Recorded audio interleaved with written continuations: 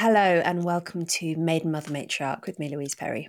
My guest today is Sophie Windsor, also known as Sophie Winkleman, British actress, comedian, star of the iconic TV series Peep Show. We spoke, first of all, not about acting, but about children being exposed to smartphones from a young age, why so many schools seem to think that having loads of tech in the classrooms is a good thing, why children having access to porn is such a serious problem, and why politicians need to act much more decisively on this question. And then in the extended part of the episode, we spoke about acting, the effect that Me Too has had on the acting industry, what intimacy coordinators actually do on set, and why sex scenes have become so much more explicit in recent decades, and the effect that that has on young actors and actresses just getting into the industry. That extended version of the podcast can be found at louiseperry.substack.com, where you can also find the back catalogue, the extended episodes, the MMM chat community, and the bonus episodes that I do fortnightly with my husband. Enjoy.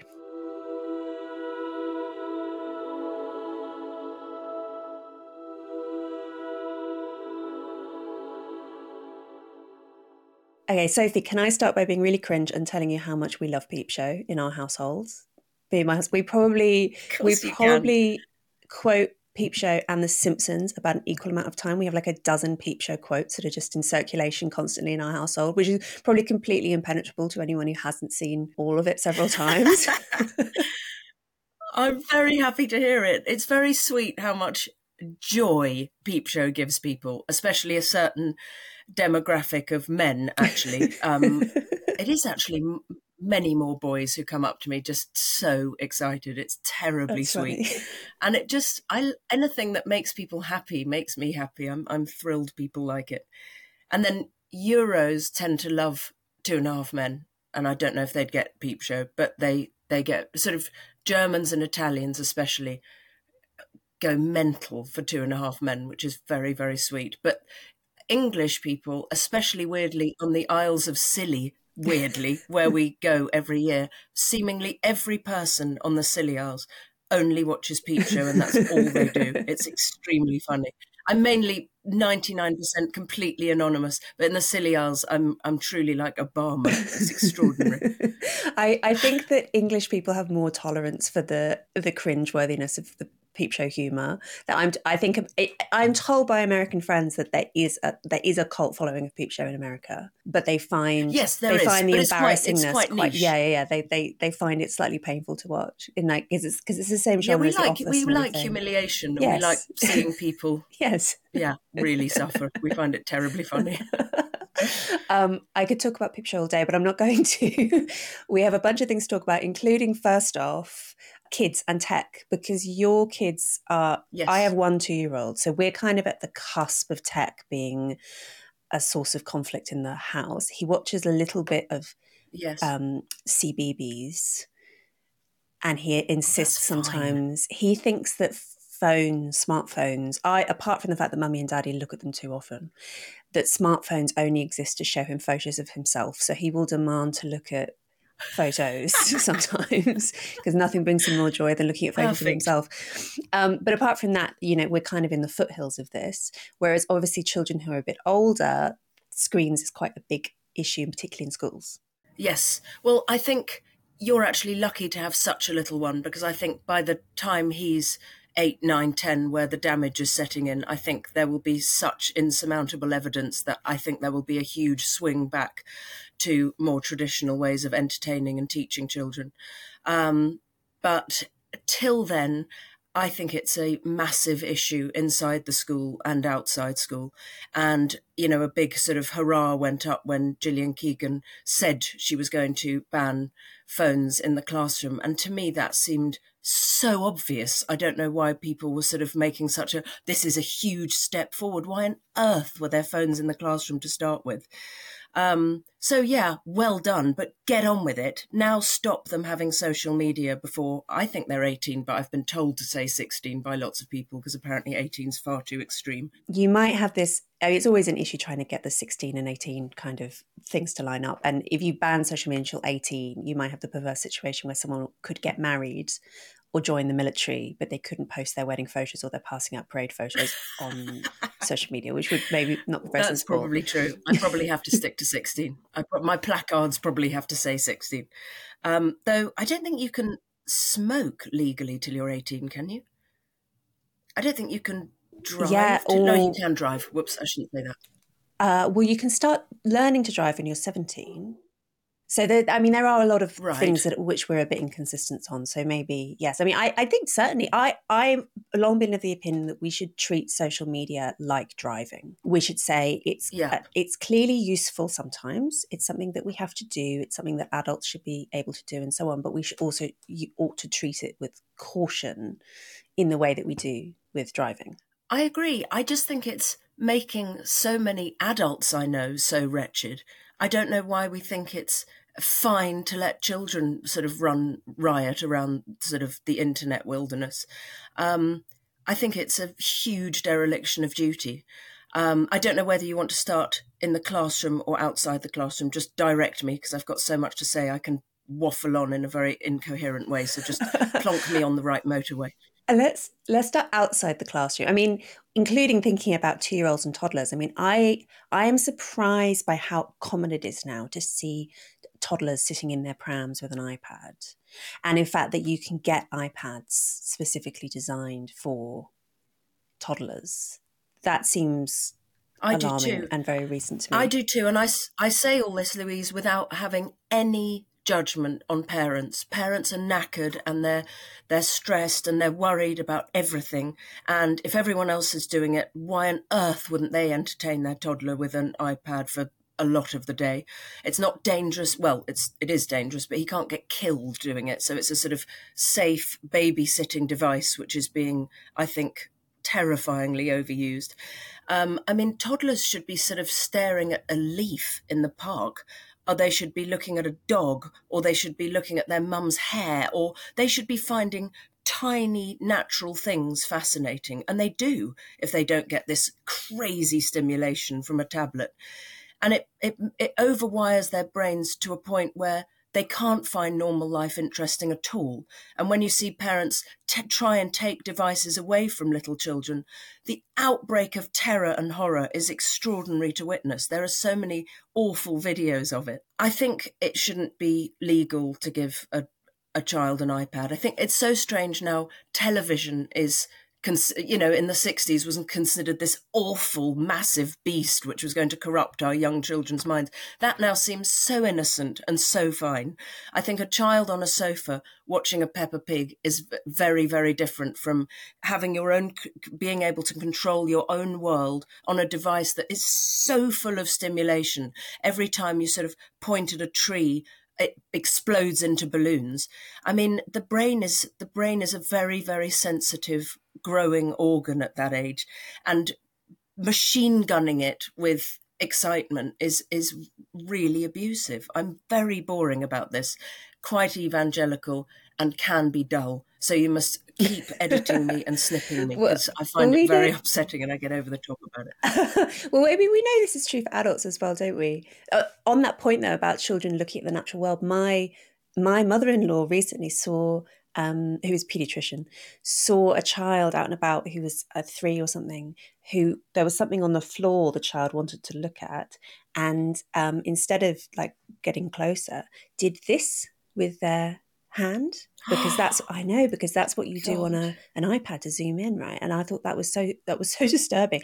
I mean, I say this as someone really who makes a living through screens and looks at screens far too much, but I think that there's a recognition, maybe more common among people who have been raised on screens to some extent, as say millennials have, that you need to ration them. You need to have some self-control. That you end up with that kind of tired, sicky feeling if you spend too long looking at them, and that actually it's quite bad for your eyes. Really bad for your eyes, and no one talks about that. I don't understand why that's at the bottom of the pile of concerns. It's been widely proven. Do you ever listen to Andrew Huberman's podcast? No, I don't. I still don't know how to play a podcast. I'm that much of a tech moron. Okay. I genuinely don't know how to do it. Everyone asks me if I've heard The Rest is Politics and all these. I don't know what they're talking about. Go on. Well, Andrew Huberman is a American scientist who has a podcast and YouTube show, and my husband says that I'm terribly Hubertarded. That's his word for it, because I love Huberman and I do all of his. He has these sort of list of like things you should do in your day to feel more energized and happier and well rested and so on, and they're things like going in cold plunge pools and getting sunlight on your eyelids first thing in the morning and things like that. But one of them, which I think about a lot, is that if you spend 90 minutes looking at a screen doing focused work, you should then go and do something different with your eyes. You should go and look because the screen is at one distance from your eyes, right? And so you end up kind of focused just on that specific distance. You should go and look in the distance, look closer, whatever. You should sort of exercise your eyes. And absolutely, I believe that, because they're muscles, aren't they? And even more so for developing child eyes, I would that. imagine. Yeah. Well, there's been a sort of 75% rise in the need for glasses for teenagers. There's a sort of massive skyrocketing of myopia. That's from, I think, Specsavers. I've got so many lists of stats everywhere. I don't know if it's from them or Sightsavers. I can't remember, sorry. But the impact of endless blue light on eyes is incontestable among all the other harms. You're absolutely right. And when you say, you're doing wonderful work, on screen and through a digital medium, but you've grown up being able to focus and concentrate and think without the distraction and short-circuiting that screens do to young minds. And that's why you can create a fantastic career now. I don't know if you'd have been able to do it if you were TikToking away from the age of 10. I don't know if your brain would be fried my brain. Capable of sustained thought. I'm so pleased that I read loads of classic novels when I was a teenager, when one, I had so much time on my hands, and two, I could still concentrate on something like a long, difficult novel. Because, it really is true that the internet in particular encourages you to do this kind of flicking with your brain, which makes it almost impossible to sustain short-circuiting. Attention. Even mine can't focus anymore, and I'm more obsessed with this than anyone I know. If I start, reading something that requires a little bit of concentration, I can feel my brain start flickering after a few minutes, thinking, gosh, should I reply to that person? No, they'll be all right. Okay, carry on. I mean, it's really frightening, and it's a real thing. And I do not think it should be happening in the school either. I know I shouldn't go back to the school thing. I've got much to talk to you about. Let's talk about schools, because the impression, not yet having a school-age child, but the impression that I get is that schools will boast about how much tech they have available to children in schools. Exactly. They don't seem to think it's risky at all. It's a point of pride for many junior school heads and definitely senior school to point out the tech provision before anything else, before what, and a lot of parents who are getting a bit savvy about this, rather than asking their sort of primary school head, what are the set texts you read? What's your music like? What's your art department like? They say, now what's going on with the tech? There aren't many of us. There aren't. I think it's still widely accepted that children have to get digital savvy to get in the real world, which is so stupid. It's like saying they should run along in the road to get used to it for when they're older. It's not a persuasive argument. I think the tide might be turning the tiniest bit, I hope. But I've moved my children 3 times now because the schools have suddenly swallowed the tech Kool-Aid and sent out very excited messages in the summer holidays saying from next year we will be giving all the pupils their own tablets and we will be fully signing on to Atom Learning. And it's a sign to me that I need to leave, because it's not a good way to learn. It stokes the screen addiction. It normalizes screen use. After sort of homework, you get games. So a very young child, a 7-year-old, can be on a screen doing their homework and then on games for a very long time after school, let alone all the hours they've spent in school. And there's no monitoring of this. There's no how much is safe yet. Sweden have realised that it's a disastrous way for children to learn. They're ahead of us on the curve of so many things. They really inspect things rather than getting all excited like we tend to do in other countries. And they've said that writing in a book and having that book, having a series of essays in a book, you remember what it was like. You'd sort of see the evolution of your handwriting. It would be a lovely memento of a year's learning. You don't have that anymore. You sort of type things out on one thing and then go to another subject, and it's all in one massive wobbly iCloud, which means nothing. And it's a horrible way to learn. The physical presence of a book is very important. And actually handwriting out things you've learned, it requires a discipline that cut and paste on a screen really doesn't. You have to make sure you know what you're going to say. You can't sort of suddenly wipe it all out and start again. It requires a firm muscle in ways that just clicking away is a shallow way of learning, and it doesn't. I'll tell you, I do quite a lot of writing longhand. I have a tablet called a Remarkable, which is like a handwriting. You can write on it as if you were writing on paper, and it really feels like you're writing on paper. And then it will translate it into text to you and email it to yourself. And it's partly because it's a way of not using an internet-enabled device, so it's a way of avoiding distraction during work hours. But also, it is different to write longhand. It does, mostly because it forces you to think sequentially. Whereas if you're writing on a word processor, you know that you can cut and paste, and so it's a completely different. And I mean, when I was at school and university, I don't know if this is still true, your exams would be done longhand. So if you didn't, yes, of course, know how to write like that, you'd be completely exactly. flummoxed. It requires a discipline of thinking about structure and reasoning and sense and conclusion in ways that you really don't need to have that if you're just typing away. The computer will take care of any errors. You can sort of switch things around. It doesn't require the same kind of focus and the same kind of skill. Are there schools? So the only type of school I can think of and have thought of actually as a potential school for our children that isn't really into tech is our Steiner schools and some other kind of alternative schools. And they've been around for ages in one form or another. But do you see any signs of kind of tech-free schools becoming a thing? Particularly, I'm thinking of private schools where, if parents really, really don't want the tech, that they can actually sort of put their money where their mouths are and choose an alternative. Or is there a gap in the market?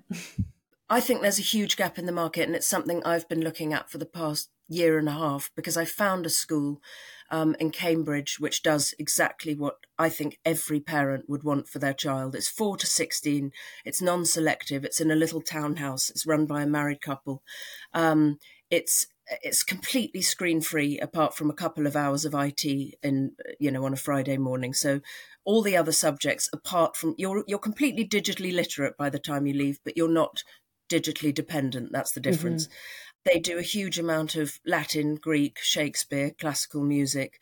They engender a knowledge of the great artists. It's a really intellectual, beautiful curriculum they've come up with. But as I say, it's non-selective, so it's not super, hugely bright tutored children. It's not like that at all, and it's not hugely expensive.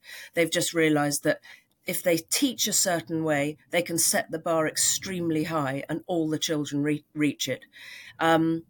The lessons are quite gentle but really thoughtful. And because the children aren't tapping away on screens and completely distracted, they can really focus. It's utterly brilliant. It's based on a method of education designed by a turn-of-the-century educationalist called Charlotte Mason, who thought that the greatest gift you could give to a child was the ability to focus and think about something for a relatively long time proportionate to your age. So an art lesson, they give the children, say, a Turner, a little colour photocopier of a Turner painting, for example, and the children look at it for 10 minutes in complete silence. This is sort of 6-year-olds that I saw when I went there. And then they take the painting away. This is an art lesson. It's divided into 3 sections. And then they ask the children for 10 minutes what they noticed about the painting. And the children say, well, I noticed the way the light hit the water there, and I noticed that he did that blue bit of water in much darker colour here, so it looked lighter over there. And they'd really have to notice how this scene was being evoked by the artist. And then the final 10 minutes, they had to reproduce it with their own little paints or watercolours, pencils. And it was such an extraordinary way to teach art. It was just about noticing and thinking and then trying to recreate. And all their lessons are similarly thoughtfully designed. I mean, there's sort of, I saw 7-year-olds translating the Iliad and finding it so fun. It was like a couple of grown-ups doing a cryptic crossword in the pub. They found it so exciting. So I think there actually is going to be a big appetite for schools like this when the press get hold of the fact that we're not doing our children a good service, shoving them in front of screens. It is not cutting edge. It's not what Silicon Valley do. It's not going to fast track your children into fantastic fintech jobs. It's going to deplete their brain power. When people realise this, which I hope people like you will make happen very soon, I think there'll be a massive appetite for them. Already in California, I lived in California for 6 years, and the really brainy, deep mind people send their children to screen-free schools. It's a sort of well-kept secret. Mark Zuckerberg went to is it called the Exeter Andover School, which is completely screen-free. There's a place called the Waldorf Peninsula School in Silicon Valley. There are tons of them. And they realise the people who are designing the rubbish that our children are being given every day, they're realising it's a disaster for their own children. Yeah, they know something that we clearly don't, yes. They also get some of these Silicon Valley executives, they also get nannies to sign contracts saying that they won't use their phones in front of the children and things like that. And they don't give their children smartphones until they're quite old. No, of course they don't. Till they're sort of 16. I know Steve Jobs and the Twitter man, they kept them well away from them. Yeah. So it's sort of scandal, actually. And it should be, I'm sure they realise that one of the failure of this principle that you should learn how to use this tech in school so that you can then, leave school digitally literate, is that tech changes so quickly. I mean, whatever tech I did a bit of this at school, thinking about secondary school, learning how to use particular types of software, which now is completely outdated, and I've never used those skills like as an adult because tech moves so fast. That's absolutely true. It's a really good point. Whereas learning how to focus clearly is that's a lifelong thing that you can adapt to any kind of circumstance. That's the skill that learning on Atom Learning and Century Tech, which so many London private schools have swallowed with great gusto without really inspecting it. And one of the heads I spoke to when I was doing a piece about this a few months ago said it was making his students worse at certain subjects. It was feeding them the wrong information.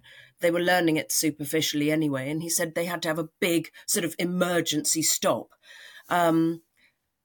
None of this stuff has been examined properly, and the effects of how children are learning.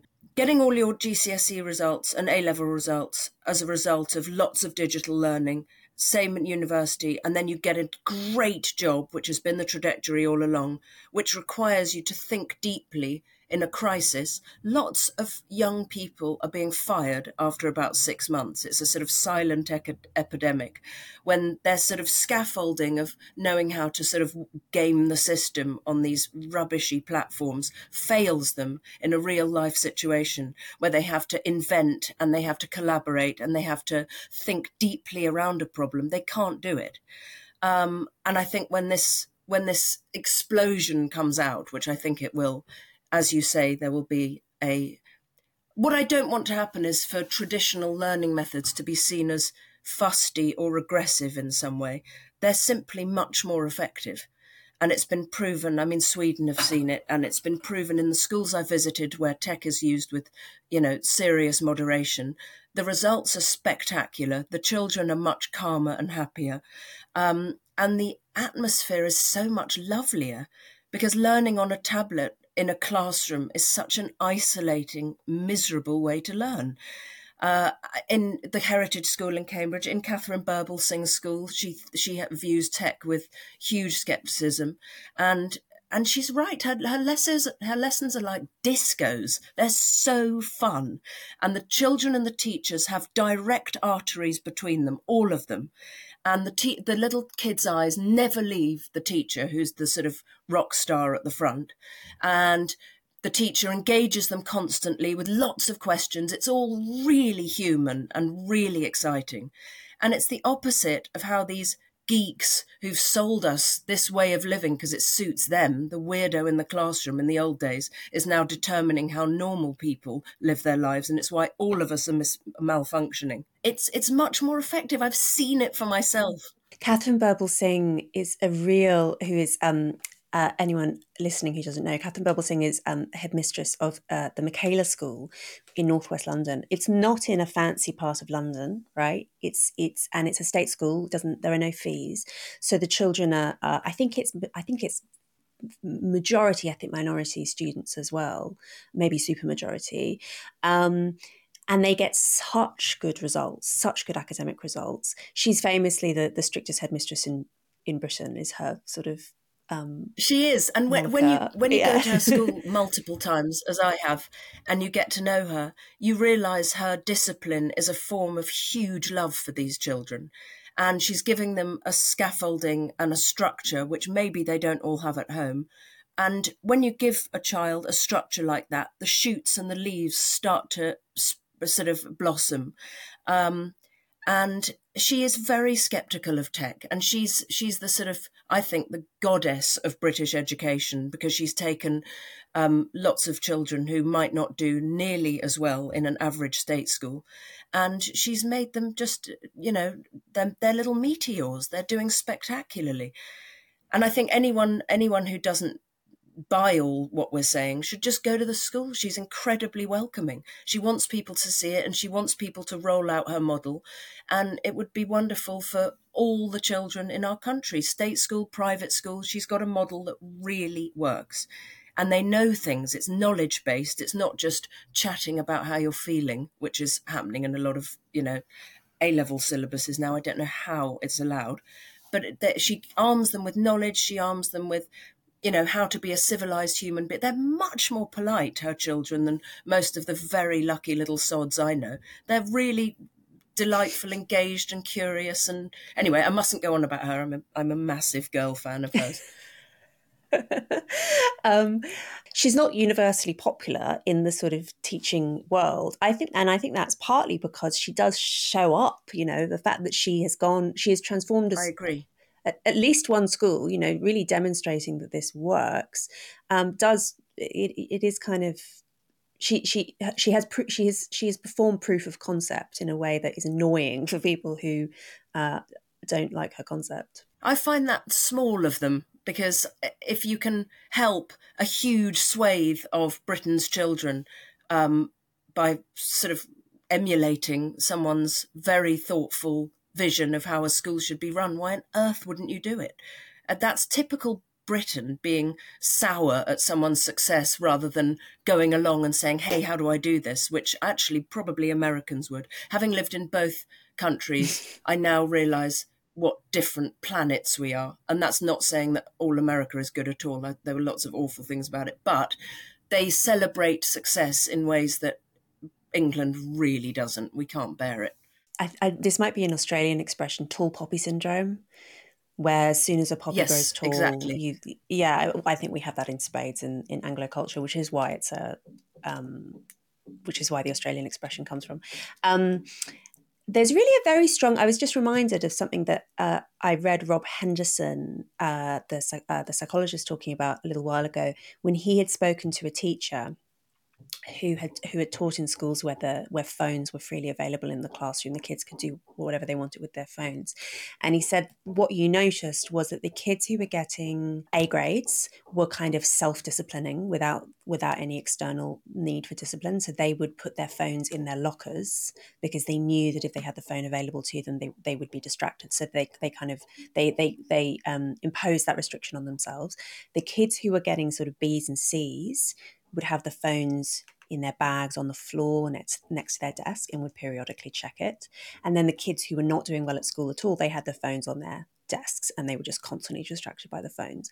And it occurred to me that there's a very good, really egalitarian argument for saying not everyone has the ability to self-regulate with screens. Some people are more easily addicted to them than others. Some people are more conscientious than others, just kind of. I agree, and they're the more vulnerable ones. Exactly, and find it really hard to impose those limits on themselves. So if the school or the parent or the community or the government or whatever imposes those restrictions instead, then you somewhat even the playing fields in terms of conscientiousness. I totally agree.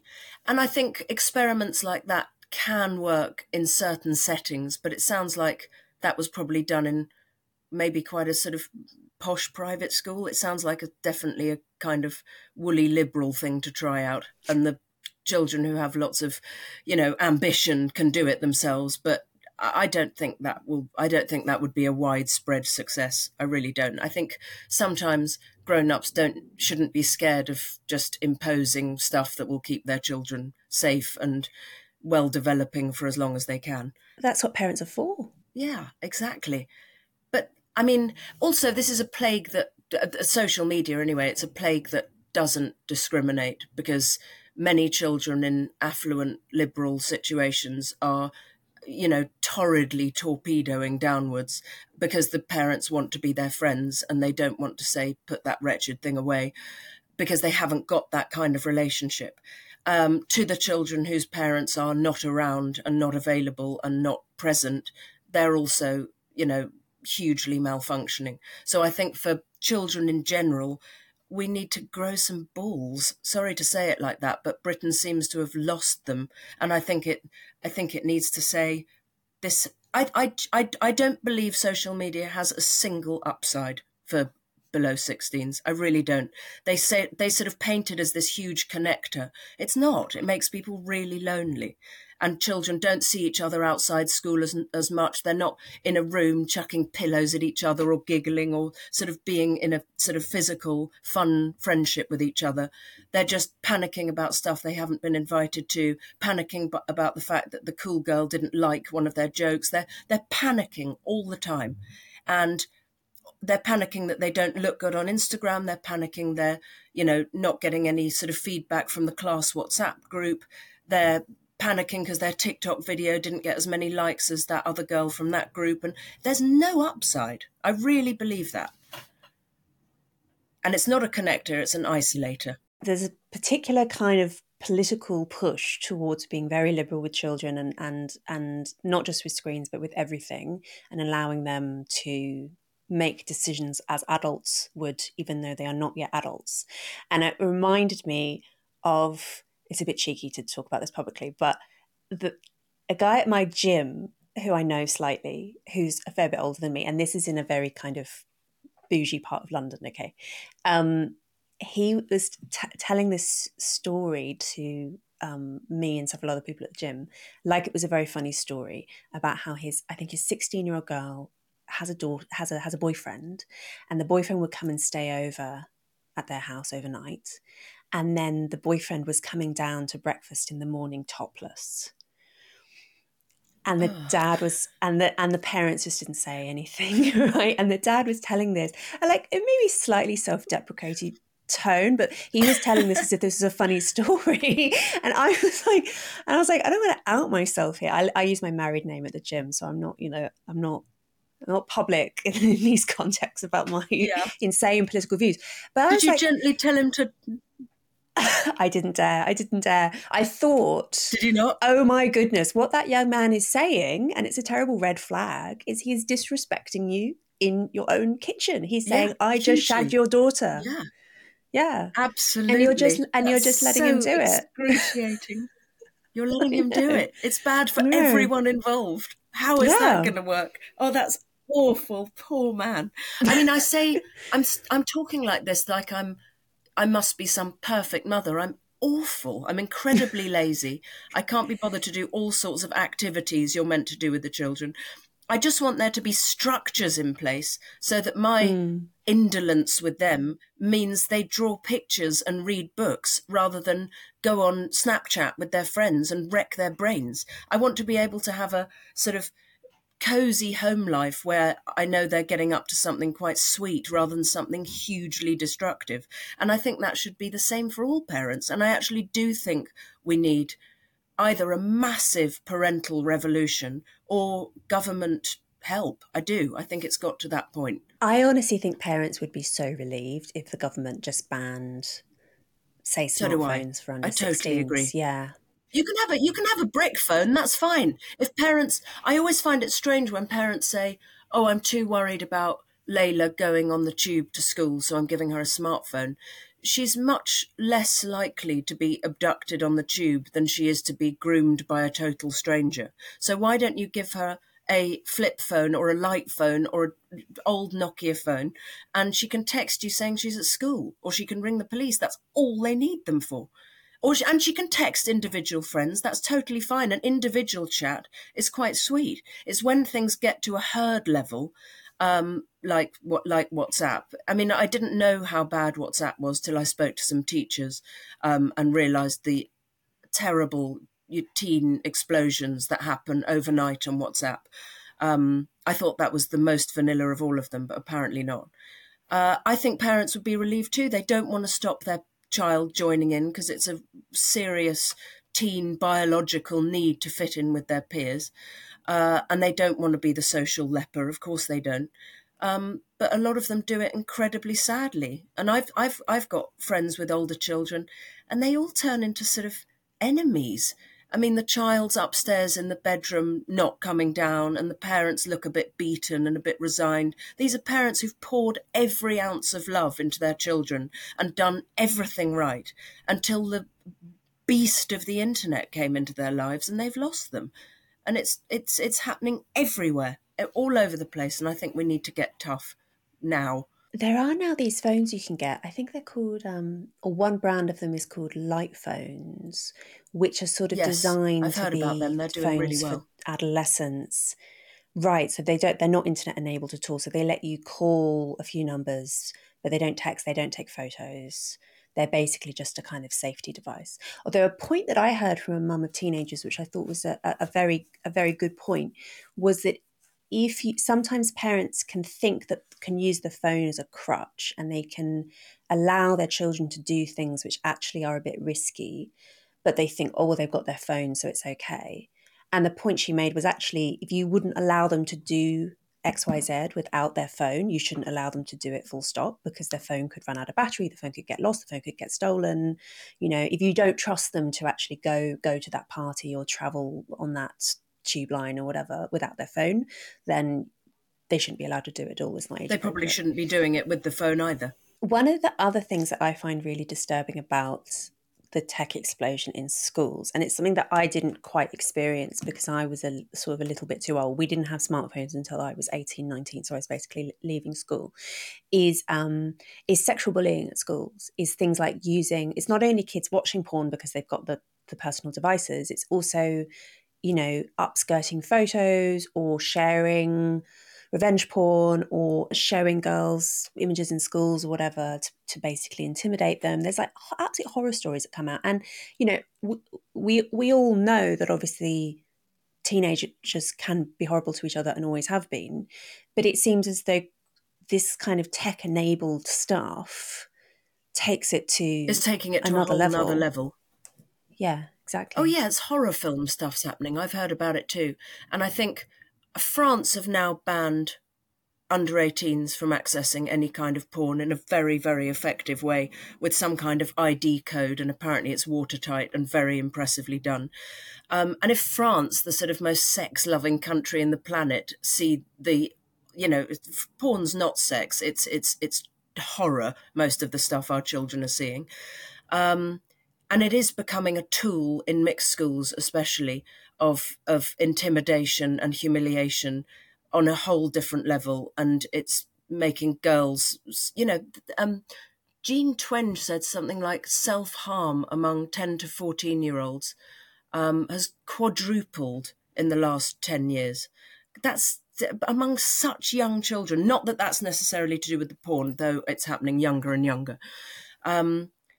We have to ban porn for teenagers. They're beginning to not be able to be turned on by normal interaction between girls and boys because they're used to seeing such extreme imagery. So violence in a sexual setting is now completely normal. Girls feel they have to put up with it to sort of not be embarrassed by the boy, the next day. And I think girls think it's sort of feminist to offer themselves immediately, which, as you've said, makes them feel horrendous afterwards. And nobody's winning from the porn plague. And that's something else that we have to grow balls about and stop our young children being decimated by emotionally and mentally. I mean, I just find it amazing how often you'll hear, typically from adults who are sort of well beyond this risk themselves, but the idea that having access to online porn is some sort of human right, as if it's incredibly novel technology that no one had access to, until maybe 20 years ago. Vast majority of human history, we basically just had access to drawings or our imaginations, right? Which is fine. I'm not intending to ban either of those things, but like this is so novel, and I think exposing adolescents to it, or even younger kids to it, is using them like guinea pigs, basically. And it seems to me that the precautionary principle should say that we should just do everything we can to not permit children access to this until we have evidence that it's not harmful. But the default assumption should be that it probably is harmful. And anecdotal evidence definitely suggests that it is harmful. Absolutely. I know a friend who's in the comedy world. I don't know if he's written about it, so I can't say his name, but he was exposed to his dad watching, it wasn't even violent porn, it was just normal porn when he was about 8. And it's disturbed him in ways that he's sort of, it's not just a sexual thing, it's disturbed him about life in general and made his wires go wrong in ways he's very, eloquent about when you're with him. But it's deeply disturbing for a minor to see sex. It is. And the stuff they're now seeing now is on a whole new planet of depravity.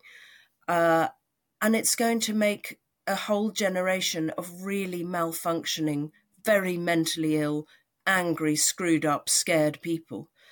And I don't think my rhetoric is over the top. I don't. I think if you just read one of Jean Twenge's books or Jonathan Haidt's books, I don't think any adult with a heart would say that this stuff should be accessible to children. To under 18s, I think, but as you say, that's difficult. Under 16s, get rid of it all. Porn, social media, smartphones, just unlimited internet access.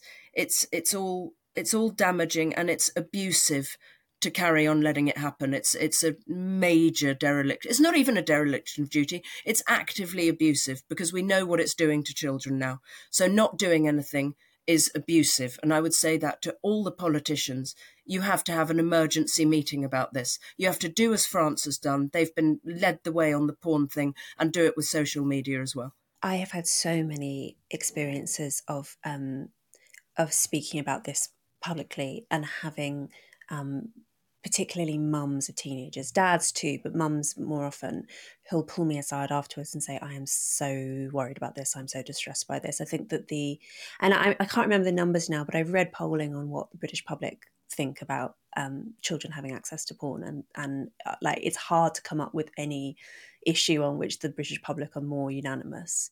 I totally agree with you. Yeah, it's partly, well, there is definitely some willingness within Parliament. It's partly a technological issue, I guess. It's how exactly do you design the right restrictions? Although, as you say, other countries have managed it. It's also, I think, a fear of, some people think that if you ban under 16s say, from accessing parts of the internet, next step is to ban adult citizens from doing the same. And I say, yes, but I also think that the costs here are very, very The high upsides are too to the great psychological well-being. Yeah, exactly. I think we have to take this more seriously than we have until recently. And part of it's just keeping pace with the change of technology.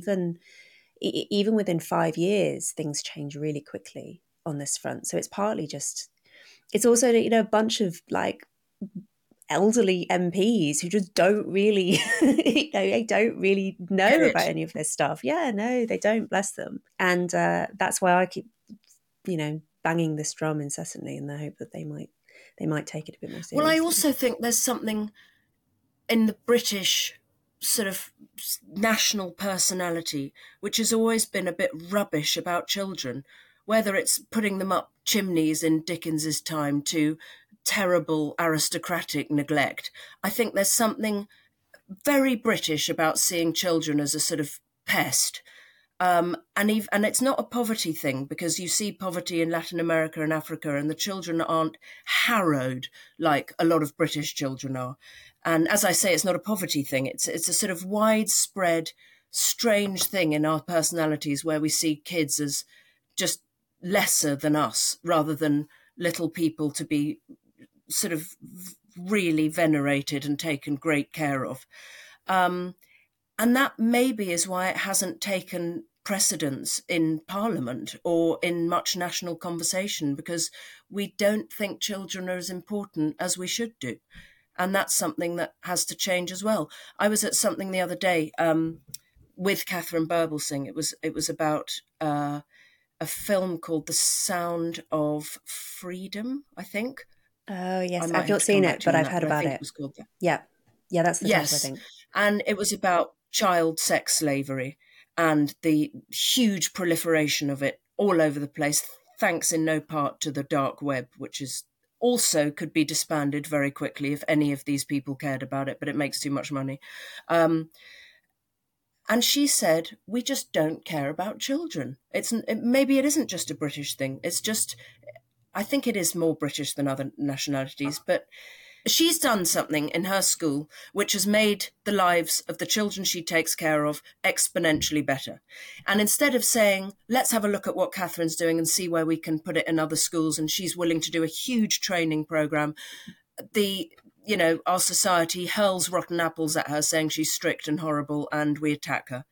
And I find that very sad. And I don't know if that's just a tall poppy thing or a we can't be bothered to make children's lives better thing, or whether it overlaps. But I think it's a huge national problem we have to address. And it's not just because the children are the future. That's a sort of naff expression. It's because children are precious and vulnerable. And if we don't look after them, we can't call ourselves a civilized society. And I think we'd all like to call ourselves that. I've often thought that it's because, well, it's not just because, but I think that we have an underrepresentation of mothers in public life and in Parliament in particular, for the sort of straightforward reason that having a career and being a mother is quite difficult simultaneously, and you'll normally end up either dropping out entirely or slowing down your career progression, which means that you don't end up with as many. The women who do get to the top of the tree in organisations are disproportionately likely not to have children, and also it's often men who are at the top of these organisations. And it's not that women who don't have children or men who may be fathers or not, it's not that they don't care about issues relating to children, but they don't tend to have that kind of like They just don't fire have in a the voice. belly. I think mothers have a particular, I certainly found from having a child that it kind of changed my moral universe. I just suddenly cared so much more, not only about my child, but also about children in general, like, on a really, really visceral way. Anything that, any harm to children became more upsetting by a factor of about 100 once I'd had my own. Well, I think we need to make ourselves heard. I think you're right. It is a fire in the belly thing. And it's happened to me as well, in that I can't hear stories. I still think about Madeleine McCann's parents. I think about them regularly, thinking the horror I was of just not thinking knowing about them what's happened to yesterday. your Yeah. toddler. Isn't that Yeah. interesting? And you're right, Yeah. because we do take a relative beating career-wise if we take time out or want to get back for 4 o'clock for school time and it still doesn't quite work. There aren't enough of our voices in the public sphere. I completely agree, and that's got to change. The episode is not over.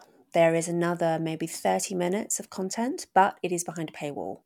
If you would like access to that content, if you would like to show support for the show, paid subscriptions are what keep it on the road. Allow me to pay my producers, put food on the table, all that important stuff. The extended version of the podcast is available at my Substack, louiseperry.substack.com. That's where you can also find, as I say every week, bonus episodes, extended episodes, the MMM chat community, all of this. Please sign up for a paid subscription. It makes such an enormous difference to my ability to keep producing the podcast and grow it even bigger, produce more episodes, all that good stuff. There are other ways that you can show your support for the show as well. You can rate and review us on Apple Podcasts. You can like us on YouTube. You can tell your friends and family how much you like the show. If you find it valuable, all of these things make an enormous difference to our ability to keep making it. Thank you so much.